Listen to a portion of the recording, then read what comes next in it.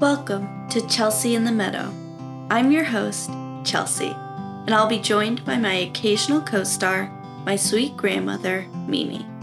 We've spent many of our days tending to our plants and animals on East Meadow Farm, but now we are embarking on a new project, the Chelsea in the Meadow podcast. We started this podcast to help guide you through the process of maintaining your own home garden. On our show, we truly believe that everyone can grow, and we want to help you, the listeners, be successful by sharing what we've learned from our experiences as longtime horticulturalists. Join us each week for tips on how to attain the garden of your dreams. In this week's episode on Chelsea in the Meadow, we continue with soil and give tips on how to get the ideal growing medium for you. We cover how to build up different soil components, how to balance your soil pH, and how to add life back into your soil. Listen on for tips about building your garden soil. Good morning, everyone, and welcome to Chelsea in the Meadow. So we're going to start off this week with our 5-minute meadow update. And this week on the farm here at East Meadow, we have been working on seed saving. So we've been collecting some of the seeds from our beans and our peppers. And we sort of want to talk about how you can go about the process yourself of saving seed. So the important thing is to make sure that the plants that you are saving seed from is an heirloom. Right, Mimi? Yes, correct. So we've made sure that our beans and our peppers are heirlooms, because if they're not heirlooms and they're hybrids, then you're not certain you're going to get that same plant when you replant the seed in the spring. So you have to be sure that the plant that you're taking the seed from is for sure going to come up next year as the same one that you got this year. So we have done it for our beans, and the way we do it for our beans is we leave the pods on the plants for a really long time. They dry out themselves on the vine, and over time they're going to turn from their beautiful green color to the white dried color. They might get some brown or black spots on them. But once you peel away this outer pod shell, on the inside, the beans will have be hard and white and look just like what you'd get out of a seed packet. Now, do you know if we dry our beans, Mimi? We do. Sometimes, because the weather is getting cold and we're afraid of a frost, we'll actually pick all those green pods and we put them in our big straw baskets under cover. Usually we use our greenhouse because it doesn't get that cold at night in the beginning. And then they're spread out in the warmth of the sun during the day. And then eventually we have to sit down and crack them all open and get a basket of seed. And each pod gives us, if it's grown well and it's had a fulfillment time, we're getting 8-10 beans out of a pod. So we use about 60 seeds here. And so you don't have to tackle the whole basket. You can go through and pick the very most beautiful pods, crack those open, package the seed up. Once we've packaged them, we label it and with what it is and the year that we collected them, and then they go in the refrigerator. You just need to keep seeds cool, and the refrigerator is the perfect spot. And if you have some kind of a container with a snap-on lid, it's even better. And that's what we do with beans. Every seed we collect gets handled a little differently. So the next one is a couple beans, a couple of peppers that Chelsea will tell you.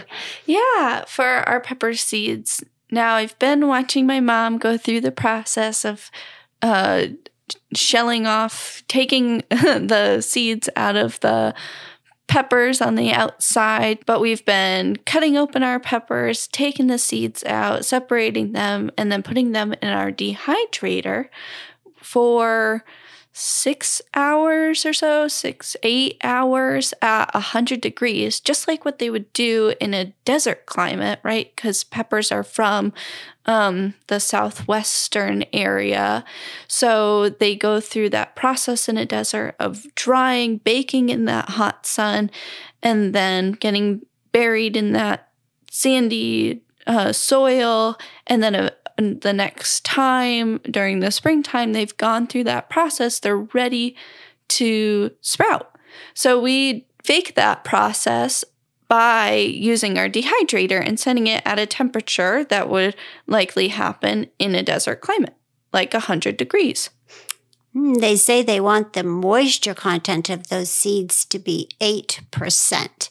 And then we do the same thing with them. We will wrap them up, put them in a little envelope, label them again on the front, and pop them in the refrigerator. And we only do, again, things that are an heirloom. Because if we try to do things that are hybrid, again, like Chelsea said, we won't know what we're getting, and that is not what we're after. So sometimes I'll take one like this year that didn't germinate very well in the seed packet that I bought. So we raised our peppers until they were ripe. They were yellow, then they went to orange, and then finally they were deep red. And that's the peppers that I took. And I only took like 3 or 4, and I got plenty of seed for next year.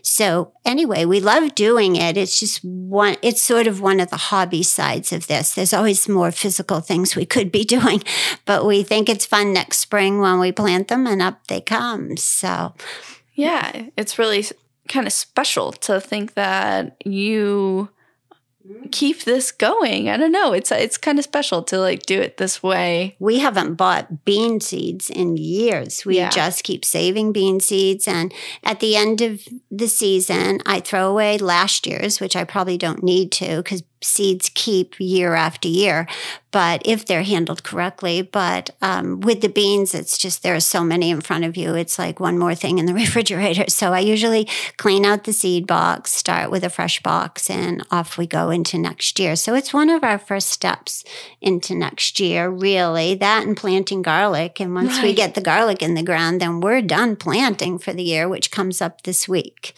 Yeah.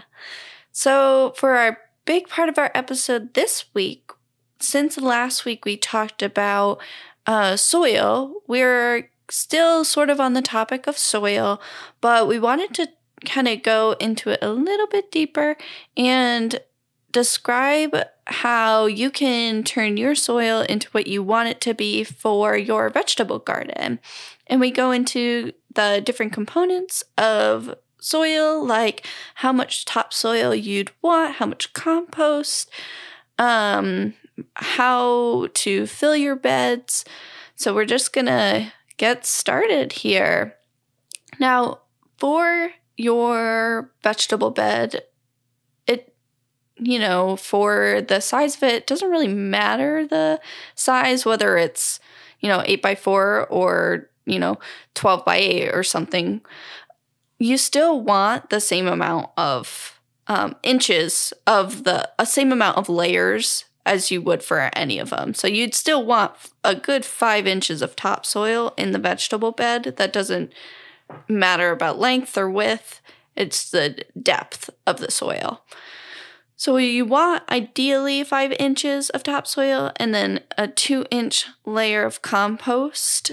And you can go online. There's lots of soil calculators. So when you want to figure out how much soil do I want to buy in or how much bagged soil do I need to buy, you can enter in your square footage of your vegetable bed and the calculators will tell you how much you need. But they're not always the most accurate. They're very generous. We think they're very generous. That's right.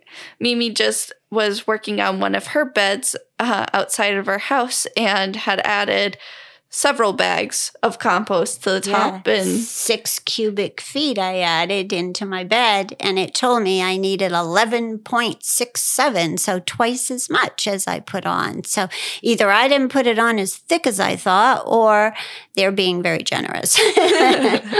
yeah. So again, it's for you, for your discretion, for you to decide how much you really want. I mean, you want a good amount of soil for your plants to go into. Ideally, you'd want like a nice, comfy 12 inches that your hand can just dig deep down, so that way it's easier for the roots to move through that beautiful soil. But it is for your discretion too.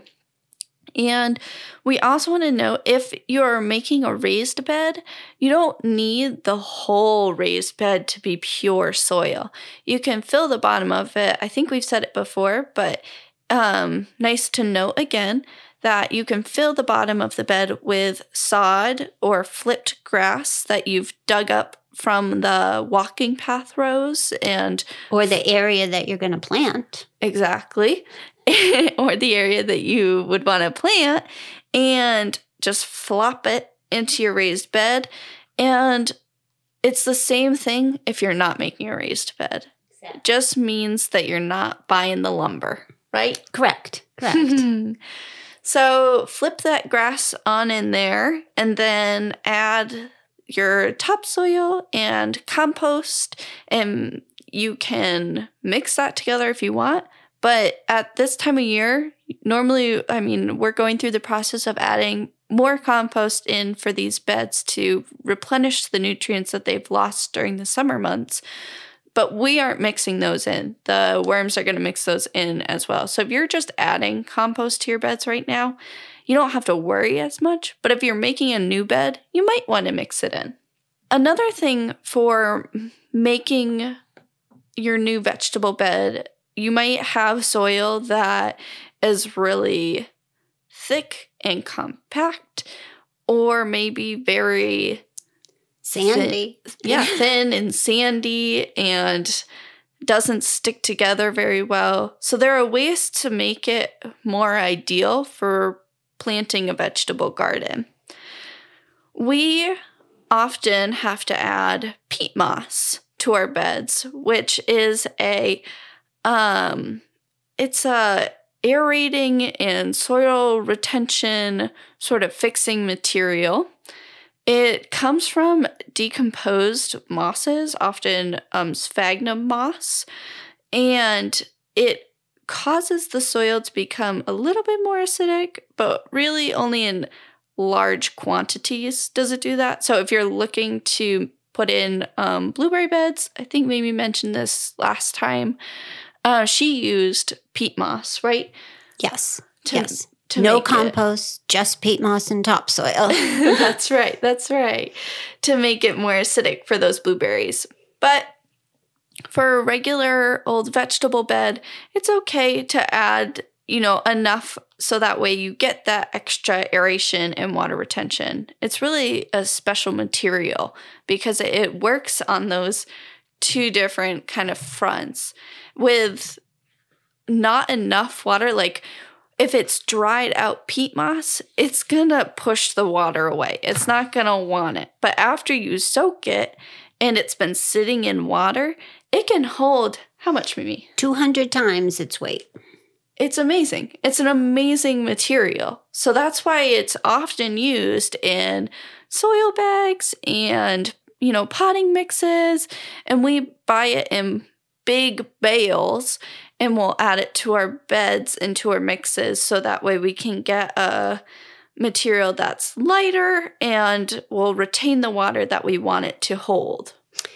And one of the ways you can test your soil once you have it all done is you take a handful of soil and you gently squeeze it together, and then let your fingers release, and it should hold that imprint of your hand when you touch it with your thumb, if you can picture it. So you squeeze the soil gently, release your fingers, touch that ball of soil with your thumb, it should fall apart.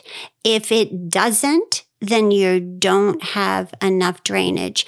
If it doesn't stay together when you squeeze it, then you don't have enough compost, organic matter, etc. in it. And it's a simple test to do. So once you get it all put together and you've got 5 inches of topsoil there and you got a couple inches of compost and a couple inches of peat moss, and you'll probably need either a shovel or a pitchfork, and you toss it all around, give it a few days to settle, maybe even a rain to settle it all, and then give it this hand test. It will give you an idea if you have an appropriate mix, or whether you need to add something to lighten it if it doesn't break apart, or you need to add something to stick it together. And both of those things will be compost and peat moss. Okay? Yeah, they work in like a combination with each other. Often when you're working to get the soil to be what you want it to be, you're working with topsoil, peat moss, and compost. So those, when you're looking to make your bed, that you want to make sure you have those things on hand. Right. They're the basic starting point. Just like any recipe that you would make in your house, you need a recipe for soil. And then we usually top our bed off, especially if it's spring for you. We top it off with an organic fertilizer and in the recommended amount that the package says. We use a product made by a company called Espoma. And Espoma makes every kind of fertilizer. Fertilizers for holly bushes and blueberry bushes, fertilizers for your garden, fertilizers for any need you need, anything you need. And they're all organic at this point. It's a great thing that the company did a number of years ago, which was to change everything over into organics. They even make a mix that you can fill your beds, your raised beds directly with. It's a little more expensive to do it that way, but if you're loading bags into your car and you don't have access to a pickup truck or anything like that, then maybe those bags work for you, but it's a complete planting mix. So, and it works. It's a good starting place. And then each year you'll add a few more things every year to make up, like Chelsea said, for the nutrition that the plants have taken out. And you'll eventually get the soil that you want by watching how it works. Right. And when you do buy your soil bags in and get maybe potting mixes, or sometimes when you even get your seedlings and you take them out of their little packaging or getting ready to put them into the ground, they'll have these little white looking styrofoam balls in the soil. And you might think, like, what is that? Now that is perlite. It works sort of similarly to like what peat moss does. Peat moss does a better job for it and is used on a wider scale and more has a more variety in different soils. Whereas like perlite is pretty, I think, specific to potting soils. And the nice part about perlite is that it adds aeration to the soils. You can add more or less of it. You can buy it in like a bulk bag of just straight perlite. And if you add more, there's going to be more aeration to it. It'll become more almost like it won't be a sandy soil, but it'll act almost like a sandy soil. So things like cacti and succulents like a soil with a lot of perlite in it. So you can make a succulent mix or cacti mix by adding more perlite to it. And it's a rock mineral that is excavated from like a volcanic rock. So it's been heated a really, really long time to make it really like porous and light.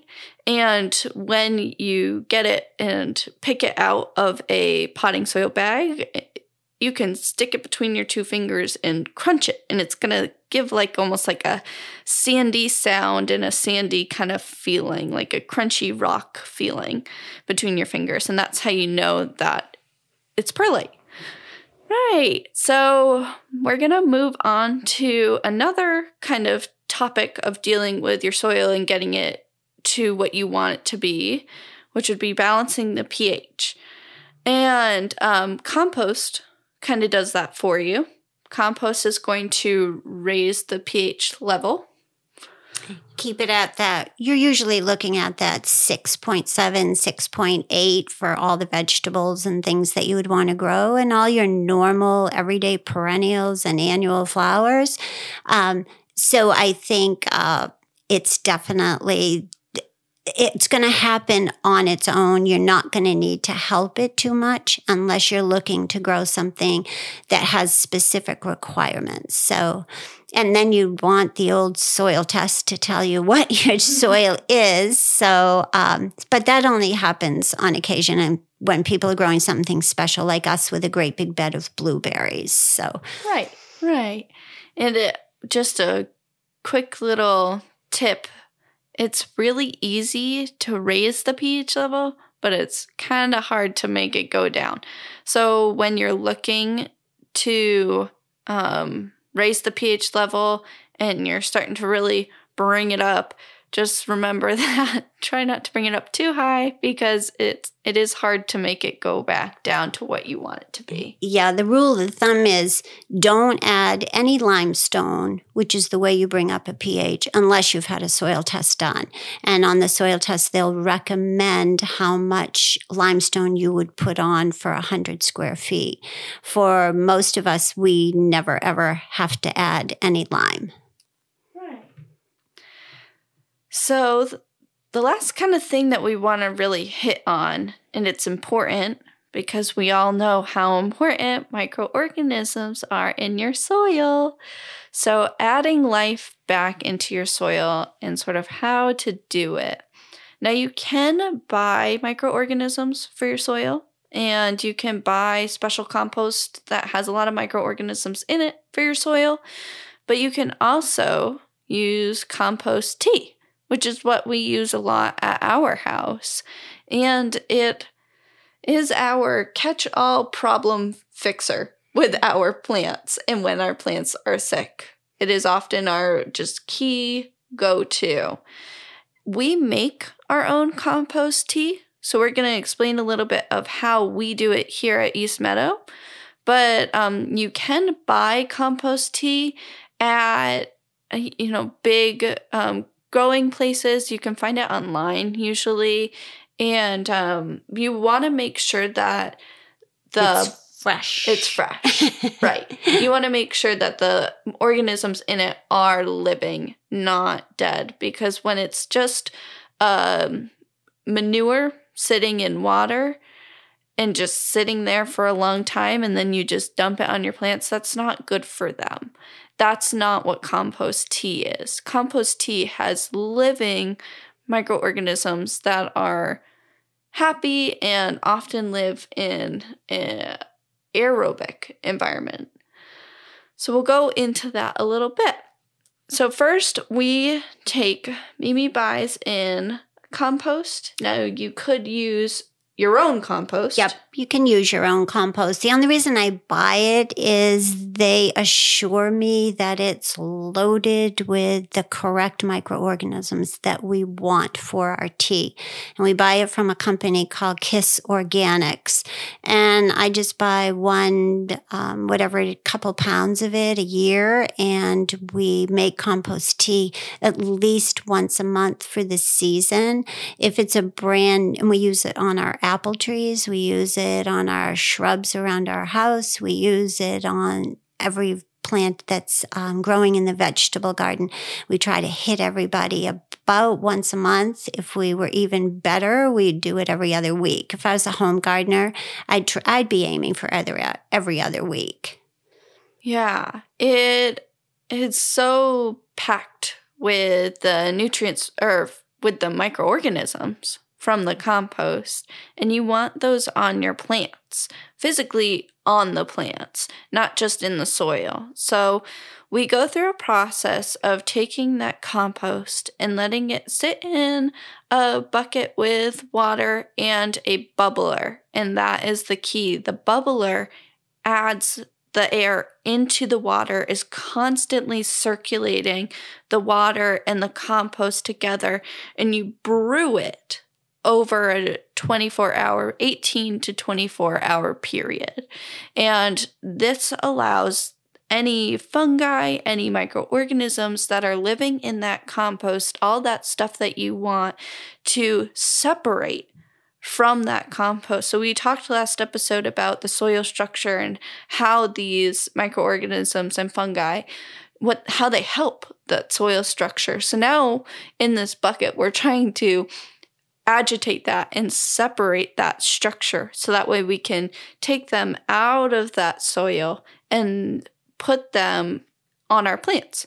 So after it's been brewing for that time period, they're going to go into some sort of sprayer system. If you were at home and only had a spray bottle, that would do. But here we have a pump sprayer, and we add the solution to the pump sprayer and then dispense it onto all the foliage, all the stems, everything on the soil, on the stems, on the fruit, on the leaves. This creates a microbial shield on all of those surfaces. So that way when bad bacteria, bad fungi go onto the plants, they can't get in because these microbes have created a barrier that they can't pass through. At the same time that we're doing this, we're adding a little bit of fertilizer to the mix too. Do you want to add about that, Meme? Sure, because when the compost tea goes on the leaf surface, it opens what they call stomata, which are like the pores of the leaf. And so the theory is if those pores are open, then why don't we get a little fertilizer in there at the same time? So it's like an extra boost for the plant. So we use a fish and seaweed fertilizer put out by Neptune's Harvest. And it's diluted more in that. In other words, we'll take 5 gallons of compost tea. We'll break it down and add 19 gallons of water into our big field sprayer. And then we add 1 gallon of fish, which isn't a lot of fertilizer. It's just enough to give them a boost. It doesn't take the place of their regular feeding. Okay, so then when we spray it on and we have it dripping off, that plant is covered, it's protected, it cuts down on, as Chelsea said, on funguses and viruses that are traveling through. And it truly works. When we first discovered this years ago and learned about it, didn't discover it, we learned about it. We did our entire nursery, and it was supposed to be a beautiful day. It turned out to be a sort of overcast, light shower day, which I think actually helped. It helped it spread the compost tea all over everything. And I walked through about 4 or 5 hours later, and I really, truly thought we had killed everything. Every leaf was gray or brown and hanging down off the plants. And I walked through the whole nursery and I thought, oh, I don't know what we've done. And we waited. And as the foliage dried out, the dead foliage fell off and the new foliage sprouted out. And never, ever, ever again did that happen. So it proved to me how much disease was in and on these plants. And we still do that now. We'll have a plant that doesn't look terrific. And after teeing, I go and check it out, and I'm counting on every one of those brown spots being totally dried up and almost paper-like, and that's exactly what it does. So for us, it's how we keep everything healthy and ready to be planted, and the runoff goes in the ground. Our orchard, when we first put it in, had the saddest grass, and now we have the most beautiful, looks like a golf course out there. It's so beautiful. So, and I know part of it is that we mow, but also the other part is it's getting a regular dose of compost tea. They say monthly for the first year, and then after that, they literally say you could do it once a year, but we still do it in our orchard we aim for 4 times a year, and we hope we get 4. Sometimes we get 3, depending on the weather. Yeah, we love our compost tea. It's something that I haven't really seen. I've worked at a few other places that were organic and followed organic practices, but they hadn't really heard of compost teaing. And yet it's the difference that it makes on our own plants is uncomparable. Correct. It fixes so much. I mean, anytime we have any bad bugs, anytime we have any bad anything, I mean, tomato blight, something that is a constant problem for everyone, I think. And it's such a good combater of that. We have beautiful tomatoes partially because of that, partially because we also make sure that they're all fed and all happy, but also because of our compost tea. So I definitely highly suggest doing it. And as you're creating your compost piles and starting to get into organic gardening, it's something to consider and research for yourself if you're curious about it more. But it's something that you can do at home that really makes a world of difference. And I, again, highly suggest exploring that for yourself to see how it works. It's a little bit of a project, and only because you have to do it in the right timing, etc.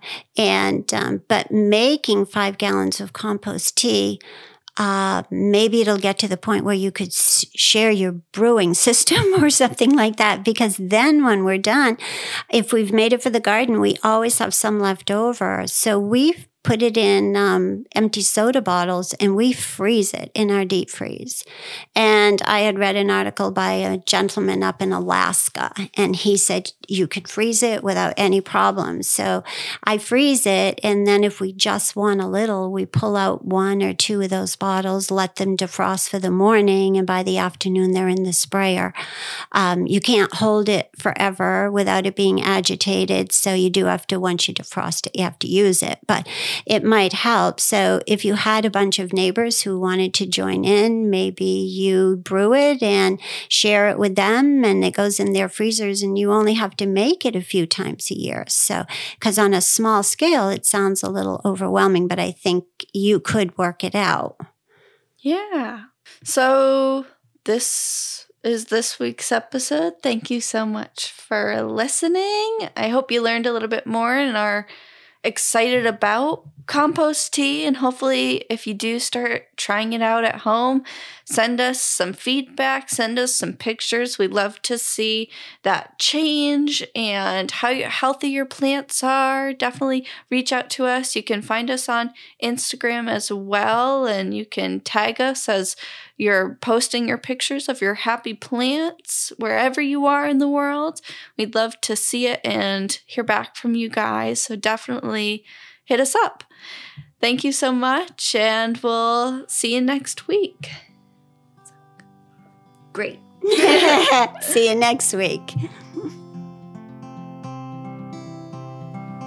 Thank you so much for listening to the show today. If you enjoyed it, please hit the subscribe button and the little bell so that you are the first to know when we've released a new episode. Feel free to tell your friends or anyone that might like to listen. Another great way to support us is by rating us on the Apple Podcast app. This allows other listeners to find us more easily so they can check us out for themselves. Lastly, we want to thank those of you that have decided to donate to the podcast. It allows for us to pay for our equipment and software so that way we can continue to make the content that you all love. If you can and would like to support us in that way, there are links on our website, eastmeadoworchard.com, and also in the bio of our Instagram page at Chelsea in the Meadow. Thank you for listening, and we will see you next week. This show was brought to you by Red Circle. It was edited by Chelsea Braz. Our master engineer was Ben Braz, And a special thanks to Barbara Dombrowski, Kristen Braz, and East Meadow Farm and Orchard for helping us make this possible.